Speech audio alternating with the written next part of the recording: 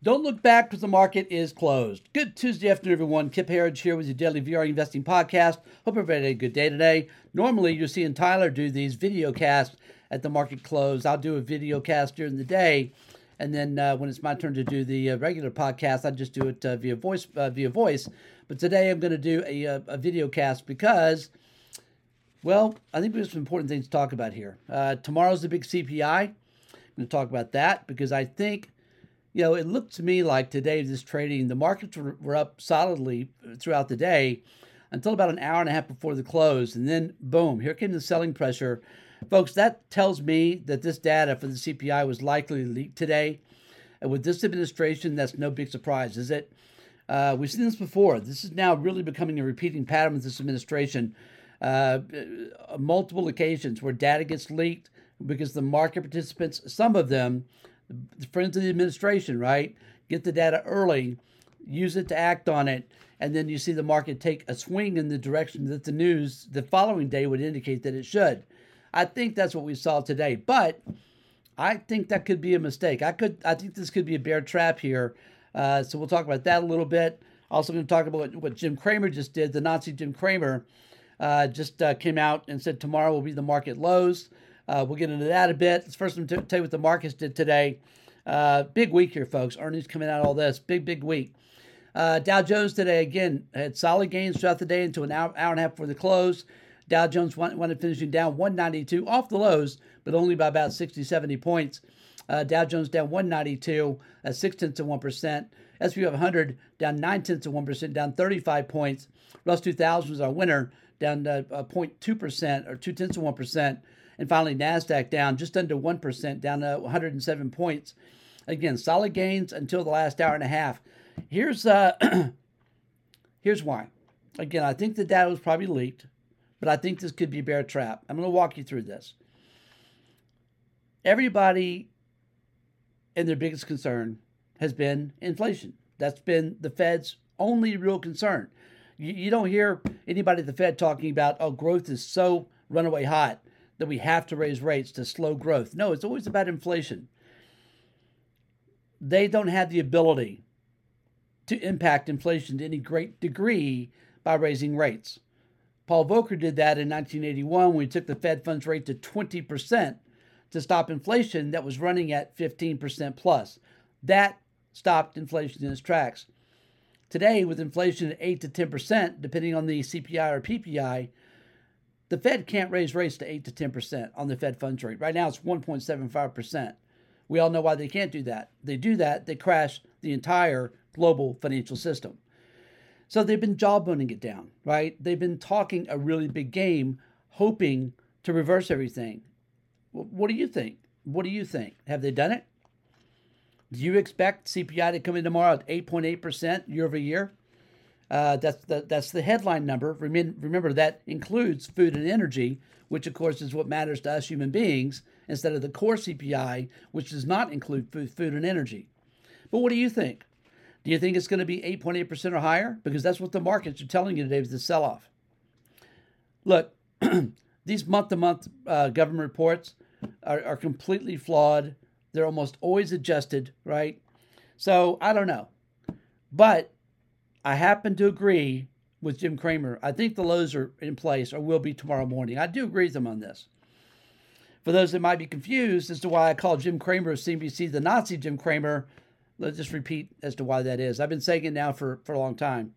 Because he is. He's a fascist Nazi. Jim Cramer, this was about 9 or 10 months ago now, recommended that all Americans be forcibly vaccinated against their will with the Rona jabs, okay? The poison jabs, the death jabs, whatever you prefer to call them. Jim Cramer actually thought that forcing Americans to be vaccinated using the U.S. military to do it was a good idea. But he only thought that for about 24 hours. And then he came out after he got abused, of course, by the whole planet. Said, you know what, I'm just going to shut up about that. It's actually what he said. I'm not going to talk about vaccines anymore. Smart guy. But today, Jim Cramer came out and said the markets, the low will be in place tomorrow. The final low will be in place for the markets tomorrow. I think he's right on this one, and I hate to side with him because he's the kiss of death. Jim Cramer is the kiss of death for a lot of reasons, but when he calls market direction, he's almost always wrong. But here's why I think he's right. If we get a hot number again tomorrow at 8:30 Eastern, an hour before the market opens, futures would get hit hard, right? But it's not the news that matters, it's the market's reaction to that news. That's the only thing we care about. You tell me, folks, what have lumber prices done over the last several months? And I know this is a month-to-month reading year over year. Lumber prices have imploded, down 50, 60% from the highs, right? What's happened to agricultural prices? Destroyed. Agricultural prices globally have been destroyed, okay? And again, this has really happened in the last 30 days as well. How about base metals? Dr. Copper is down from an all-time high of $5 a pound to today. It dropped below, we'll get to the commodity section in a minute, but it's down like to $3.30 a pound.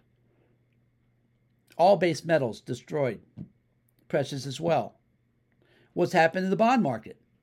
In the last 30 days, the yield on the 10-year note has dropped from 3.5% to today 2.95%. That's a 50 basis point decline in 30 days. Oil, high at 130, today drop below 100. So one by one, we're seeing all of these definitions of inflation not only fall, but collapse. Folks, if you're just going month over month, or maybe even 2 months to 3 months over 3 months, the truth of the matter is we're looking at something that looks more like deflation than inflation. Deflation comes with a recession. Commodities are telling us that we're on the road to a recession. I don't think that surprises anybody that we're on the road to recession. Look who's president. But if the market's big concern is inflation, that's wrong. And the market doesn't make mistakes. So here's what's going on. The market's big concern is not about inflation. It's not anymore. The Fed can say it is all they want to. That's not their concern. It may be Jay Powell's, but they've already made 4 major policy mistakes in 6 years. This will be number 5. Tightening into a recession is a major policy mistake. But don't get me started on the Fed. They're wrong, and it's not unintentional, unfortunately. So if the market's big concern is not inflation, what is it? It's recession. That's what the market's telling you now. It's concerned about us going into recession. My thoughts on that? Yeah, we're going into recession. We're going into recession. Now, it doesn't have to be a deep one. If the Fed changes course, but whether it's this year or next, we're going to have a recession in this country because look who's president. But there's a flip side to that. The markets have already fallen 24%, right, from the highs. The average stock is down over 50%. Semiconductors down 40% from the highs. So these groups may not be discounting yet a deep recession, although with the average stock down 50%, yeah, they are. But even with the S&P 500 down 24%, that's not discounting a deep recession, but the average stock most certainly is. So the stock market is going down now, not because of inflation, because of recession. That's what tomorrow we'll see. I think if we get a beat on the CPI, and I think we will, I think that today was a bear trap. I think the immediate reaction in the markets is going to be a move higher. That's what I think we see tomorrow. I think Jim Cramer is going to be right on that. But the concern going forward is going to be deflation and fears of a recession. And here's the upside from that. So stay with me on this. We have a book coming out. Tyler and I have a book coming out next week called The Big Bribe. It's about financial engineering and what it's meant since we've started it beginning after the great financial crisis and what it means going forward. Because we see several mega trends that tell us we still have great days ahead, including the fact that America and the world really is being red-pilled, right? We're all waking up to the reality of what we don't want, the rulers we don't want, and the rigged elections we will no longer put up with, hopefully. But at the end of the day, this financial engineering is only in the early innings, we believe. So here's what this means going forward. Most people, like the bears, think we're trapped because here we have inflation's out of control. Yes, it has been, but it's not anymore.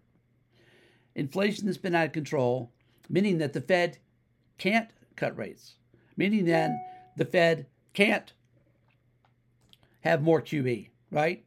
This is what our system, our financial system has become addicted to. This is the financial engineering that Tyler and I have just written about. And will be out next week, The Big Bribe. So if we're right about this, if we're now going back into deflationary kind of status, recessionary statuses, that means in the not too distant future, the Fed will no longer be hiking rates and will begin. The market's already discounting. If you've seen the forecast, that we'll have rate cuts next year. I think that's right. Following that will be more QE, not less. The Fed has a goal, and this is a laughable goal, of unloading 30% of the debt that they own, the government debt they own. So call it $3 trillion in debt. That ain't going to happen. Again, unless this is an intentional crash. Still possible, right? Right. Great Reset, World Economic Forum. I'm an optimist. I'm hoping for the best. I believe the red pilling of America and the midterms is going to be a huge wake-up call for this country and a step in the right direction. And then, of course, the 2024 elections. But that's why I think Jim Cramer is right. I think we're very close to a bottom here. And I think tomorrow is going to be a key day. Of course, following that, we have earnings beginning, really starting tomorrow. We've got Pepsi and Delta Airline reporting. And then beginning on Thursday and Friday, the banks, right? JP Morgan, the criminal enterprise that is JP Morgan, Citi, Bank of America, Wells Fargo, all report on Thursday and Friday. So I think Q2 earnings are going to be good. I think companies have found a way to use pricing power to their advantage with the inflation that we've seen. I think that'll be reflected. But again, the concern going forward is earnings into recession. At this point, I'm still going to say I think it's going to be a shallow recession. Because we still have so many parts of Trump's America First policies that are still in place. And energy, by the way, is still in place. The semiconductors, by the way, Taiwan Semiconductor reports earnings on Thursday morning. We have a very good tech insider that says he's hearing that the semiconductors are actually doing quite well and that they're going to report beats and solid estimates and guidance going forward. Again, they're already down 40% from the highs. So there's some great values in this market as long as you think that we're not going to go into a really, really tough recession. That's really what the question is. It's not inflation. The question is going to be how hard will the recession be that we're likely going to go into, if not this year, next. Okay, let's go into the under the hood today and see what the markets did. It could have been worse. Sure, could have been better, but it could have been worse. In our market internals. NASDAQ advanced decline was negative, but not greatly so, only about 400 issues. NASDAQ volume was actually positive. That's interesting, right? Here's the NASDAQ down 1% essentially, and NASDAQ volume is positive. That's a nice divergence there, a nice bullish divergence. NYSE, again, advanced decline was negative, but by only 300 issues. And as far as up-down volume was negative by about $700 million worth of trading. Again, not 2-to-1, but still negative. And again, another semi-positive here in new 52-week highs to lows. Yeah, we had, 370 stocks hit a new 52-week low to only 34 at a new high. But remember, it was just a month ago, on this kind of a day, we'd see 1,000 to 1,500 stocks hitting new 52-week lows. So again, it's a still continued improvement that we've seen in the internals. Sector watch was not good today. All 11 S&P 500 sectors finished lower in the day. Across the board, losses in the 1% range for our worst hit. Final comment I'll make today before we do commodities is about Mark Holbert. Mark Holbert, who a lot of you probably follow, does a newsletter of guys like me and Tyler that have their own financial newsletters.